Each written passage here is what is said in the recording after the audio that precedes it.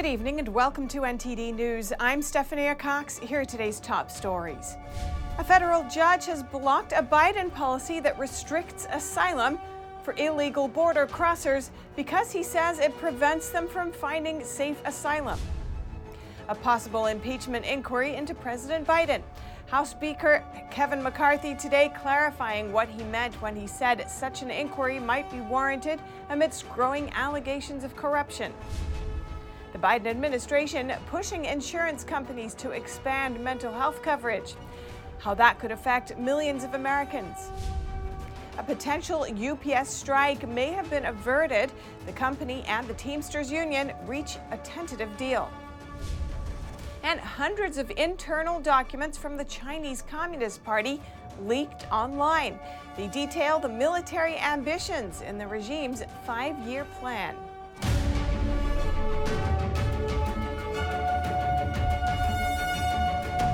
There could be an uptick in illegal border crossings soon after a federal judge today blocked President Biden's asylum policy. Meanwhile, the DOJ has sued Texas for building a barrier to keep migrants out. NTD's Arlene Richards reports. In recent months, the White House has said they've gotten the immigration crisis under control, due in part to new immigration policies. If you think about the parolee program, you think about Venezuela, Nicaragua, Haiti, and Cuba, it's down by more than 97%. The program that he's put forth, we see them working. The data shows that. But a California federal judge Tuesday blocked a key rule in the Biden administration's immigration policies. The new rule, announced in February, was intended to cut down on the number of people illegally crossing the border each month. Under the rule, migrants must first apply online or seek protection in a country they've passed through. The judge said the rule bars migrants from seeking asylum because the other countries don't offer safe options. The judge put the ruling on hold for 14 days, giving the administration time for a possible appeal. In Congress, Representative Matt Gaetz, a Republican, is hoping to end birthright citizenship. Currently, children born in the United States receive automatic citizenship even if their parents are not U.S. nationals. Gaetz introduced a bill called End Birthright Citizenship Fraud Act of 2023. The bill would amend the Immigration and Nationality Act. In a statement about the bill, Gaetz said the proposed amendment would reflect the original intent of the 14th Amendment's subject to the jurisdiction thereof clause. The bill states that the original intent was to give citizenship only to those who owed their allegiance to the United States and were subject to its complete jurisdiction. Gaetz said that birthright citizenship has been misapplied for decades. If passed, the bill would still give citizenship to children of lawfully admitted refugees or permanent residents. The bill comes as the House Judiciary Committee is set to question Homeland Secretary Alejandro Mayorkas on Wednesday.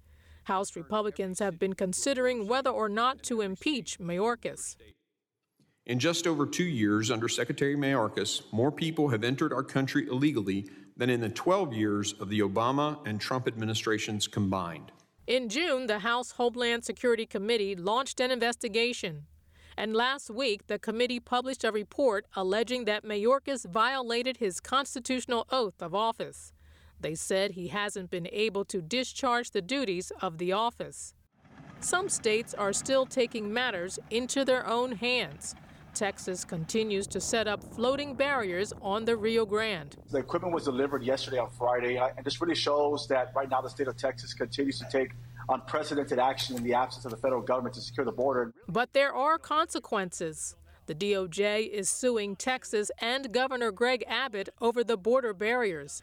They say it violates federal law and presents a risk to public safety.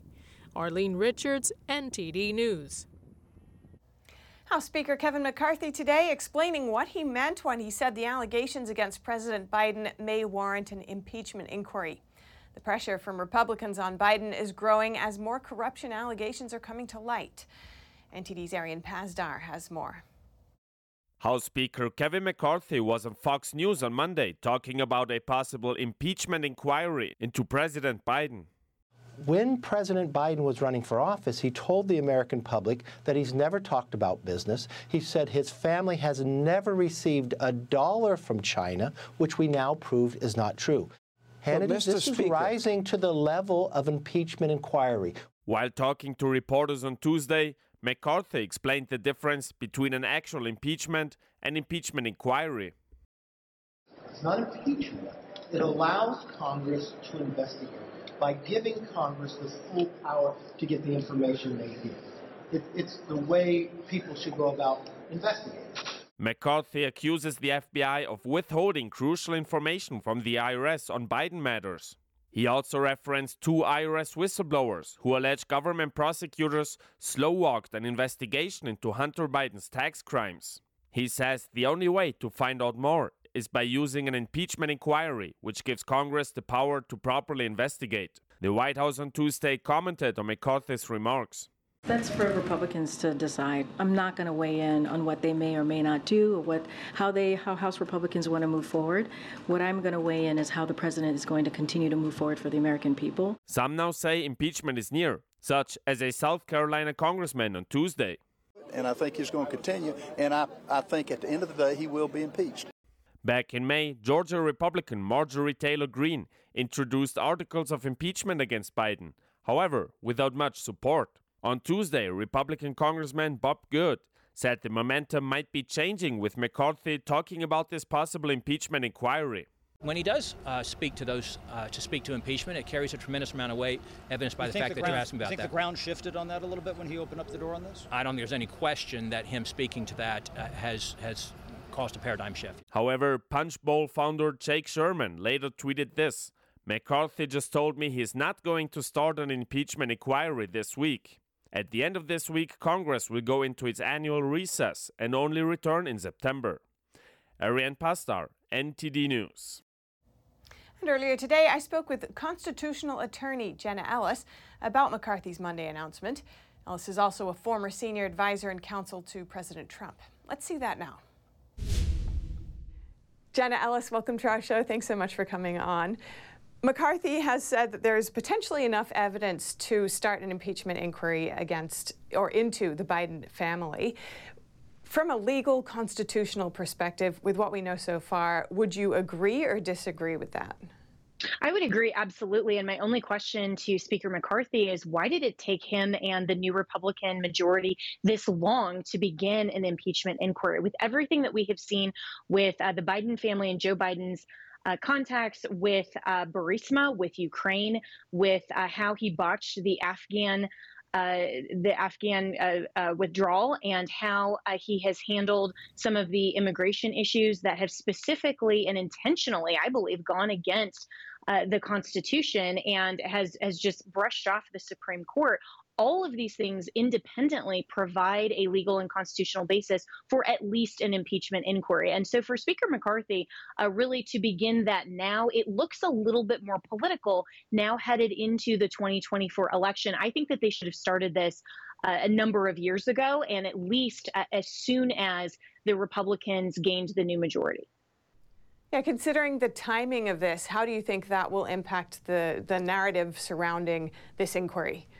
Well, it will be a narrative, right? Because, of course, impeachment should never be just an exercise in politicking. It should be constitutionally sound. There should be a legal basis. It's at least a quasi-judicial process because an impeachment has to actually be ratified and put through the House, and then there is a trial in the Senate. So there is that judicial proceeding. However, this is, of course, going to be used by the Democrats to say, well, look, this is just retaliation for the 2 impeachments of Donald Trump. And so it's going to be very difficult for Kevin McCarthy and the Republicans to navigate that, at least in the court of public opinion. But I think that they need to move forward with this and validate their role under the Constitution more than any sort of politicking the Democrats could throw at them. And now looking ahead, both Trump and Biden now have legal problems on their hands, potentially. So with their run for president, how do you think it will affect the 2024 election? Well, I think, honestly, Americans on both sides, both Democrats and Republicans, are really sick of the weaponization of government against their preferred candidate. And I know that Republicans are very tired of it with Donald Trump, but they're also just tired of the drama surrounding President Trump and also Joe Biden. And so if this becomes another Trump versus Biden contest, I think that that's actually damaging for the process and for the American people. And so certainly for Republicans, they're looking at a new candidate, whether or not that's Governor DeSantis or someone else. I think there is a large segment of the GOP that's sort of ready to move on from all of the Trump drama. And I think the Democrats are actually in the same position looking at Joe Biden as well. So I think that voters in both camps as we head into the primaries are really going to take these things really significantly into consideration, all of the legal drama surrounding Biden and Trump, and maybe wanting to support another candidate instead. All right, Jenna Ellis, great to hear your thoughts as always. Thank you so much. Thank you. President Biden pushing health insurers to expand coverage for mental health issues. But the emphasis on mental health is also drawing some controversy. NTD's Iris Tao has more from the White House. The White House says millions of Americans are paying high fees for out-of-network mental health services they need, and President Biden says that needs to change. Right now, for millions of Americans, mental health care and treatment for substance abuse is out of reach. Talk to young people. They'll tell you there's a serious youth mental health crisis happening right now in this country. As part of its mental health push, the administration on Tuesday proposed a new federal rule that will require insurance companies to provide the same benefits for both physical and mental health care. And President Biden says the two are the same. I don't know what the difference between breaking your arm and having a mental breakdown is. It's health. There's no distinction. The National Institute of Mental Health says more than 1 in 5 adults in the U.S., or 58 million people, experience mental health illness. But such a massive topic could also get controversial when it comes to how the administration defines mental health care. For example, a senior health official in the Biden administration said this last month. Gender-affirming care is health care. Gender-affirming care is mental health care, and gender-affirming care is literally suicide prevention care. And such narratives are prompting pushback from some conservatives against the administration's mental health push. The group Moms for Liberty responded to President Biden's latest announcement by saying mental health care is health care, and that's why it has no place in public schools. Reporting from the White House, Iris Tao, NTD News. Emmett Till and his mother will get a new national monument in their honor after President Biden signed a proclamation earlier today. The move to create it falls on what would have been Till's 82nd birthday. The 14-year-old's brutal murder in 1955 is credited with helping spur the civil rights movement. So is his mother's decision to hold an open casket funeral, showing the world her son's mangled body. The monuments are planned for Till's home state of Illinois and in Mississippi, where he was murdered. And another battle on Capitol Hill appears to be taking shape, this time over where your tax dollars should and should not be spent. Some of the more fiscally conservative Republicans are putting pressure on members of their own party. NTD's congressional correspondent, Melina Weiskup, has the story.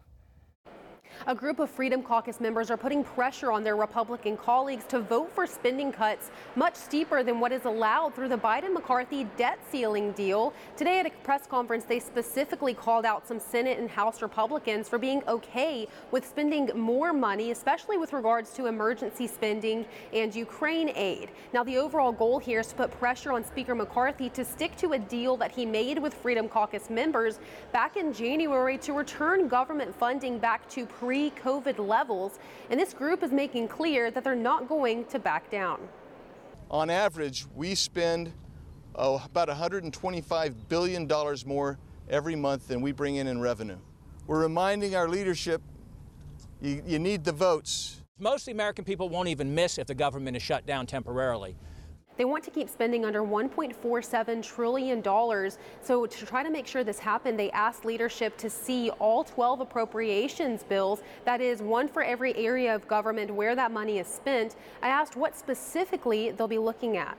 When you ask taxpayers to pay for abortion, when you ask taxpayers to pay for transgender reassignment surgeries and or treatments. And even if they are able to get their way in the House, this still creates a conflict with Senate Democrats. And the Senate right now is already working within spending caps much higher than where the House is working at. So with both chambers leaving for their August recess next week, this really sets up a stressful September with just a few short weeks to take care of all of this. Reporting from Capitol Hill, Melina Weiskup, NTD News. Coming up, a potential UPS strike may have been averted. The company and the Teamsters Union reach a tentative deal. And hundreds of internal documents from the Chinese Communist Party leaked online. They detail the military ambitions in the regime's 5-year plan. We'll bring you the details after the break.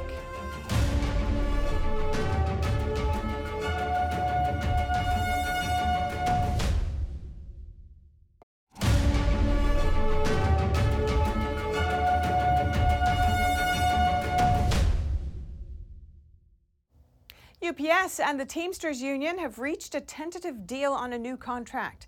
The agreement still needs to be ratified by about 340,000 Teamsters at UPS. A no vote could still trigger a strike, but it would then take place in late August. For further analysis of the agreement, NTD Business's Don Ma speaks with union expert Mark Mix, president of the National Right to Work Committee. So, Mark, have UPS workers been treated unfairly? I mean, what's the dynamic here? Yeah, well, UPS drivers are making on average $95,000 a year. And the Teamsters Central State Pension Fund for retirees and everybody else the Teamsters represent just got $36.4 billion from the taxpayers to support their pension program to make sure that all benefits can be paid through 2051. That's another story that's kind of lost in this whole debate about UPS going on strike. I think that there's workers out there that think they're getting a good deal. I mean, you know, they've already settled on air conditioning in the trucks and fans in the trucks that are a little bit older. I mean, there may be some that's saying it's unfair. Sean O'Brien talks about poverty wages for these people. And so the rhetoric out there indicates that, you know, this is a really terrible place to work and UPS is not treating them well. But I think there are folks out there that like their job, they like their pay, and there are conditions, obviously, that workers are going to argue against. That happens in every business, and particularly one this size with 340,000 employees. There's going to be someone out there that's not happy, I suspect. You know, the impact on these workers, and let's look at it from a Teamster driver perspective. If you go out on strike, you get what's called strike pay, but you're going to make about $1,400 less per week for every week that you're out in your paycheck. The strike pay is not going to make up for the full salary. So if you stay out for 15 working days, you're losing 3 weeks of pay, which is about $4,000. For part-timers, they're going to lose somewhere north of about $200 a week in pay if they go out on strike because the strike benefits won't compensate them fully. And so there's a real financial risk for these employees, and possibly everything they gain at the bargaining table may be lost because they've been off the job for 3 weeks. I suspect there's a lot of Teamster drivers that are concerned about that. And we knew from the last strike, we represented literally hundreds of employees, helped hundreds of employees that wanted to cross the picket line and go to work because they needed to feed their families. And Mark, what would have been the impact of a strike? Yeah, well, first of all, some people that study this very, very specifically said that a 10-day strike would cost UPS about $7 billion. From an economic standpoint, from a customer standpoint, a customer-facing standpoint, UPS has about 24 to 25% of the entire market share of the parcel business. So they're delivering anywhere from 18 million to 22 million packages a day. Now, obviously, there's FedEx, there's the United Postal Service, there's Amazon that provide these same kind of services. But really, UPS is the big player in this business. So there's a risk for UPS in market share. I mean, FedEx has already indicated that customers can come to them. They put out some notices about a month ago saying, if you're interested in making sure you got continuity, let us know now so we can set up the structure that allows you to do that. I mean, it seems like Teamsters have tremendous leverage here. They absolutely do. And that's a great point, Don. I think that what's happened is the environment has encouraged this type of leverage, this kind of force. I mean, you know, they've got an additional incentive. They've asked the president to stay out of it, President Biden to stay out of it, just like they asked President Clinton back in 1997 to stay out of it. But I think there's whispering from the White House about, you know, how can we help get this done, because they consider this summer to be a really important year for organized labor. We've got a UAW strike that's looking at us in September. The UAW contract with the 3 automakers up there expires on September 14th. We've got yellow freight lines that just barely surviving financially, where a strike was prevented that was supposed to start yesterday morning, but they got a little bit of a reprieve. So there's lots of action on this front. Wow, seems like a lot of hurdles coming for the economy. But thank you so much for your insight today, Mark. Appreciate it, Don. Thanks for the opportunity. Details of the Chinese Communist Party's military ambitions made public. Project Veritas today leaked hundreds of documents on the CCP's 5-year plan. Undercover journalism group Project Veritas on Tuesday said it has acquired over 400 documents on the Chinese Communist Party, or CCP's, current 5-year plan. It covers the CCP's goals for its state-owned enterprises in bioengineering, military, technology, and other areas. We've reviewed materials that focus on advanced technology, including biotech, nuclear, and AI, some having military applications. They also cover high-end manufacturing, including agricultural and medical equipment, as well as the development of materials and chemicals.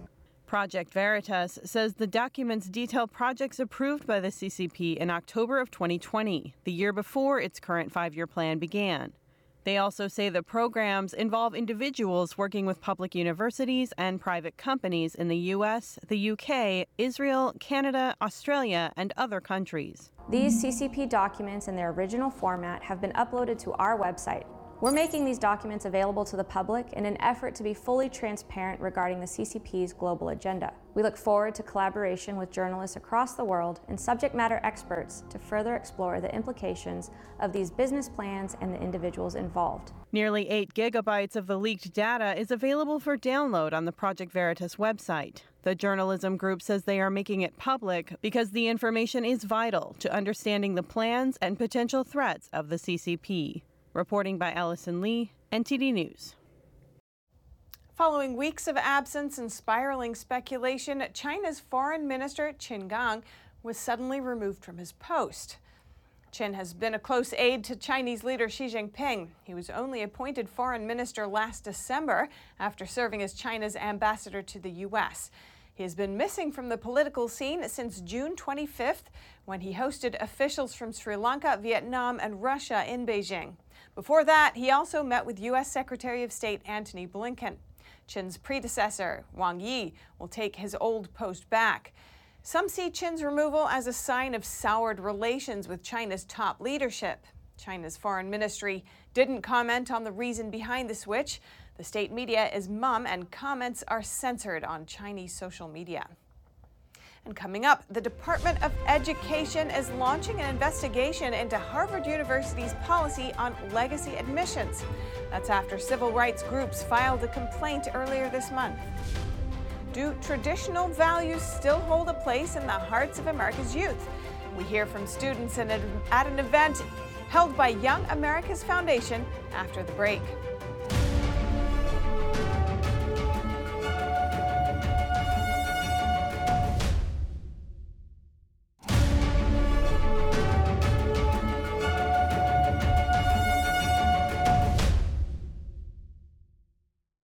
Welcome back. If you're just joining us now, here are some of today's top headlines.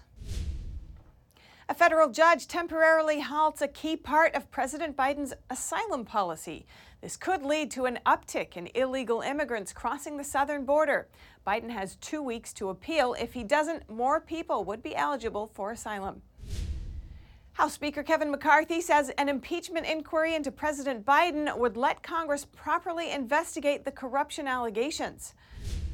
Project Veritas leaks hundreds of documents detailing the Chinese Communist Party's current 5-year plan. They give an inside look into the regime's ambitions in bioengineering and military technology. The Department of Education is launching an investigation into Harvard University's policy on legacy admissions. This is the Biden administration's latest move after the Supreme Court struck down affirmative action in college admissions last month. The Education Department's Office for Civil Rights today opened the investigation into Harvard's use of donor and legacy preferences in admissions. The department will determine whether such admissions policies discriminate on the basis of race. After the Supreme Court decision last month, several groups filed a federal complaint requesting an investigation into Harvard's legacy and donor admissions. Harvard says it's aware of the investigation and that the school is reviewing its admissions policies in light of the Supreme Court decision. And conservative students are gathering in D.C. What's the state of traditional values with the youth? NTD Sam Wong spoke with students and others at the conference. Here at the Young America's Foundation Conference, students are gathering to discuss conservative ideas while welcoming their favorite speakers to the stage. British theologian Carl Trueman told me that he is encouraged to see young people finding their way to honor histories and traditions. So I'm encouraged that at least among some sectors of young people, there seems to be a realization of the importance of history and a desire to recapture something of that. Former Wisconsin Governor Scott Walker said that the right to worship keeps traditional values alive, and it will continue to inspire younger generations for years to come. Well, I mean, I think traditional values in the sense of God and country. You know, my God happens to be related to Jesus Christ, but it could be anyone that someone wants to worship here. And I think those sort of things we're certainly talking about to inspire the next generation on. So does traditionalism still hold sway in the hearts of American youth? I spoke to some young people on the ground, and here's what they told me. I don't think it does a whole lot. I think it's dying slowly and steadily. I mean, you look at it nowadays, it's always feelings this, feelings that. It's not really how it was always. Traditionalism and meritocracy, like what Elon Musk has done, if we bring back meritocracy, then given that traditional value, then things will look good. In the face of an ever more polarized nation, how can people come together from both sides of the political spectrum? Here's their answers. Free will reaches across all religions, and also free will equals consent. I think just having genuine conversation and being able to listen to one another. You can't have the leaders of either parties just bashing each other. It's going to take a lot, but they just need to realize, you know, come together, do what's best for the country. Reporting from Washington, D.C., Sam Wong, NTD News. And speaking of conservative students, David Chan, a 20-year-old political science major at UC Berkeley, is the youngest person to become chairman of the Alameda County Republican Party. He runs the local party and recruits candidates. He's also chair of the California College Republicans. Chan told NTD's David Lamb about his aspirations and why he wants to inspire the next generation of conservatives. So David Chan, you're the Alameda County Republican Chair. Thank you for doing the interview with me today. Of course, and thank you so much for having me, David. Yeah, no problem. So I wanted to talk to you about how you became the youngest county chair to be in this position, and how did you get to this point? Well, I think first and foremost, all the credit is to God. I mean, being able to have this position, be able to step up, it's nothing more short of a miracle, really. And it's not something that I think any of us could have been able to accomplish, like me and my team, on our own. We're here to revitalize the party, and I think a lot of our Republicans saw that. They saw, what I'm trying to bring to the table and the new ideas and this ability to kind of be able to revitalize that party. I think is definitely something that we need here in California, especially within the Republican Party. Now, so have you faced any opposition during your time while trying to get people to come together? Of course, absolutely. There's going to be opposition at every turn that we face. There's going to be opposition internally and especially externally. And I think that, especially for someone that has the current beliefs that I do, it really pertains mostly to protecting our constitutional rights and the freedoms that we should be guaranteed as American citizens. That's becoming more and more unpopular, even though 20 years ago, that used to be the most non-controversial stance that you can have. I mean, 20 years ago, the Democrat Party and the Republican Party were virtually the same. Now, being 20 years old, what are people saying to attest to your experience, especially you're still in college? Yes. It's definitely, you get a mix. I have a lot of people that are coming out and supporting me because I'm so young and they want to, and they, believe in the same things that I do. It is difficult. I'll show up to an event and people won't know who I am or what I'm doing, and I'll try to introduce myself and shake their hand, and sometimes they just won't even give me the light of day until they find out later what I'm involved in and the different positions. But that's okay, and it's just all a part of being able to slowly grow and be able to just continue to immerse myself in what we're doing here. All right. David Chan, Alameda County Chair of the GOP. Thank you so much for your time. Thank you so much, David. Thank you for having me. A 7-year-old boy, through his legal representative, is suing a California school district. The lawsuit says the boy's rights were violated when he was disciplined for not complying with masking and testing requirements during the pandemic. The boy is now 8, and the case is still ongoing. 8-year-old HN appears to be a typical young boy who enjoys board games, Nerf guns, baseball, and toy vehicles. The summer camp would be beach baseball, my after-school camp. But the Scotts Valley resident is very mature for his age. It all started in September 2021 when he was 7. At times, he refused to wear a mask in school and did not consent to getting tested for COVID-19 weekly. And for some reason, I had to take the COVID test twice, but I did not, because I did not want to. I have right to speak my mind. So, I did not do it, and then they put me in the office, and they kept me in there and for a week, yeah.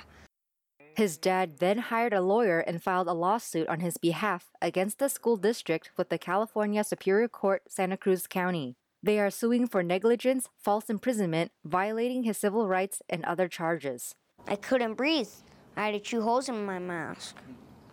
Before I figured out chewing holes, hey, can I go get some water? And then I went outside to pull down my mask and actually breathe again.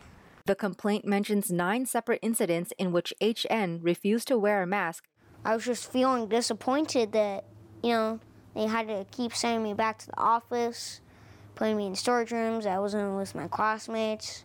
But the school district's defense attorney, Mark Davis, wrote in a letter to the Epoch Times saying that HN's refusal to be vaccinated, tested, and to wear a mask created a difficult situation. Davis added, quote, "The safety guidelines could have been ignored, but that likely would have increased the overall risk to students and staff and would not have been reasonable under the circumstances. But now the case continues to make its way through the court system. It may head to a trial unless a settlement takes place." And staying on young people's health, a new recommendation from the American Academy of Pediatrics, which says anti-obesity drugs are now recommended for children 12 and up who are dealing with the condition, alongside suggesting changes to diet and lifestyle. The change comes in the association's latest update to its guidelines, but it has sparked concern among some medical professionals, in part because the long-term side effects of taking these drugs remains largely unknown. Earlier today, I spoke with Dr. Scott Atlas, a senior fellow at Stanford University's Hoover Institution and a former advisor to the White House Coronavirus Task Force. Dr. Scott Atlas, welcome to our show. Thanks so much for coming on. I want to look at weight loss drugs, which are now being recommended to children as young as 12. We as a nation have had to deal with obesity for many years. Why do you think this is happening now? Well, there's a recognition, of course, for many, many years that the U.S. has an obesity crisis. I mean, this has been building for decades. We are really what can be called the fattest nation in the developed world. It's really the #1 public health crisis in the U.S. And what happened during the lockdowns and the school closures was that there's an explosion of obesity and eating disorders, by the way, particularly in young people. 52% of college-age American kids had an average weight gain of 28 pounds. There's been an explosion of eating disorders that required hospitalizations in teenagers. So that really is a crisis. And now there's the development of these new drugs that somehow make it a lot easier to lose weight, other than the known cures, which are really diet and increasing exercise. So this sort of culture that we have of drugs for medical illness, now there's an opportunity for people to use them. And considering that the U.S. spends more on drugs per capita than, equally high-income nations, what are your concerns about this extra recommendation of, more drugs? Sure. Well, there's a problem here in that, all drugs have side effects. There is no record of long-term safety in these kinds of drugs. That's a serious concern when you're talking about particularly younger people using this kind of drug, because that it's not clear that if you stop using the drug, the obesity doesn't return. Secondly, there are other things we should be doing. Number one, we have a culture that has been glamorizing obesity, frankly, for years. We've seen this in advertising. We've seen this in the fashion industry for around a decade, particularly in the US, but also in the UK, is that out of concerns for political correctness or whatever, we've been afraid to state the truth, and that is the severe health harms from obesity to the point of losing 6 or 7 years of life expectancy beginning at age 40, documented in the literature. This is really a very serious illness, and it is a lifestyle illness according to the medical literature. So it's a lot harder for people to do things like diet and use exercise, and this drug comes along, which apparently has significant impact. But the long-term usage is very questionable and should be a serious concern for people. But considering the difficulty of changing lifestyle habits and alongside these serious potential side effects, what do you suggest for people who are grappling with this? Well, I think the first thing to do is we need a shift of our culture to honesty in public health. And that is, people need to be shown the facts rather than having it sort of viewed as, oh, it's a social construct, that obesity is bad and that we're glamorizing it with our fashion industry, et cetera.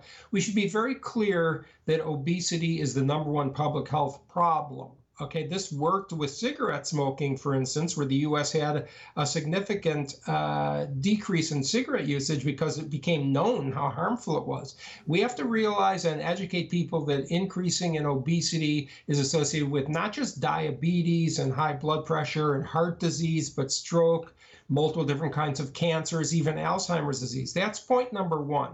Information about education is important. And the second thing is, we need to have an era of personal responsibility. We have to stop glamorizing obesity and make people understand that it's a good thing to lose weight and it's very bad to be overweight for your personal health. And then third, of course, we need people to realize that drugs have side effects, prescription drugs have side effects, long-term usage is uncertain.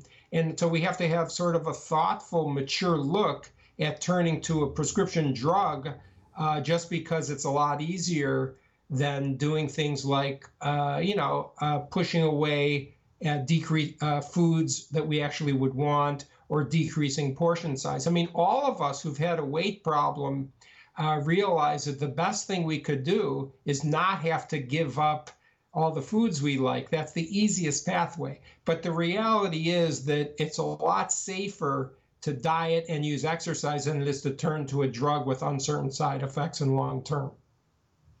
Much to think about here. Thank you very much, Dr. Scott Atlas. Great to have you on. Thanks for having me. Coming up, a near tragedy on the basketball court as a USC player suffers cardiac arrest in practice. We'll have an update on Bronny James, who's the son of LeBron. And Spotify joining other music streaming services with across-the-board price hikes. Are there some ways you can save money? These stories and more after the break.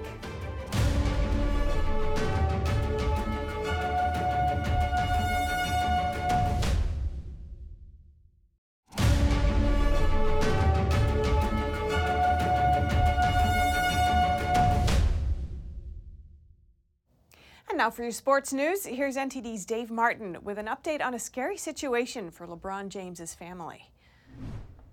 That's right, Steph. LeBron James' oldest son, Bronny, who's an incoming freshman basketball player at USC, suffered cardiac arrest Monday while practicing and is currently listed in stable condition. A family spokesperson released a statement saying, quote, "Medical staff was able to treat Bronny and take him to the hospital. He is now in stable condition and no longer in ICU. We ask for respect and privacy for the James family, and we will update media when there is more information." Now, Bronny was a highly recruited player in the 2023 class. ESPN had him ranked as the 20th best prospect. He and his USC teammates were granted an extra 10 days of practice in preparation for an upcoming overseas exhibition tour in Europe. And in NBA news, Boston Celtics guard Jaylen Brown signed a record-breaking 5-year, $304 million contract extension as the largest in league history. The deal easily tops Nikola Jokic's $276 million agreement and will start in the 2024-25 season. The 26-year-old became eligible for what's called the Supermax extension, and he was named the All-NBA's second team this past season as a two-time All-Star averaged career highs in points, rebounds, and assists. And in NFL news, Saquon Barkley signed an adjusted one-year franchise tag with the New York Giants and is reporting to training camp today. The Giants had originally tagged him with the franchise tags for running backs worth approximately $10.1 million, but Barkley had yet to sign. The new agreement adds roughly $900,000 in incentives. The 26-year-old was the team's first-round pick back in 2018 and has made a pair of Pro Bowls in his 5 seasons. And for your sports viewing schedule tonight, all 30 baseball teams are in action, highlighted by New York's Subway Series between the Mets and Yankees at Yankee Stadium. The Yankees will start Domingo Germán against the Mets' 3-time Cy Young winner Justin Verlander. And that's it for your sports news today. Steph, back to you. Thanks, Dave. And next, Spotify, the popular music streaming app, is raising prices for the first time ever in the U.S. Why is this happening, and what can you do to save money? NTD's Faye Quarter explores some options. For the first time ever, Spotify is raising its prices in the U.S. across the board, with increases ranging from 6 to 20%. Most people have made the switch to streaming music services, and so they've established habits. So it's a little safer to raise prices because the habits have been formed. Robbie Kelman-Baxter is the author of The Forever Transaction and The Membership Economy. Her own family has a Spotify family account as well as YouTube Premium. She says it would be very hard for even them to cancel at this point. There are additional reasons for the price hikes. Licensing fees are going up. Artists are demanding more. So streaming services are raising prices as well. The services also want to improve themselves, which requires more money. And finally, they want to make more money in general. Spotify increased the price for the first time in 12 years since launching in 2011. And they increased the price by $1 per month, which is $12 per year. So I don't see that as a significant ask. Mike Warner is the author of Work Hard, Playlist Hard, as well as an artist with music on Spotify. He says users will get a 2-month grace period to decide whether to cancel. There are some ways to save money despite the price increases. If you like up-and-coming music, there are apps like SoundCloud and Bandcamp that are free. The other thing is, we have a family account that's six accounts for a single price. So if you're in a household with multiple people, considering bundling that together is another way to save costs. Spotify is just the latest streaming service to raise prices. YouTube Music, Amazon Music, and Apple Music have all hiked their main plans from $9.99 to $10.99 a month over the past year. Faye Quarter, NTD News. And finally, if you have any news tips or feedback for our show, remember you can email us at eveningnews@ntd.com. That's all for today's news. Thanks for tuning in. I'm Stephanie Cox. Good night.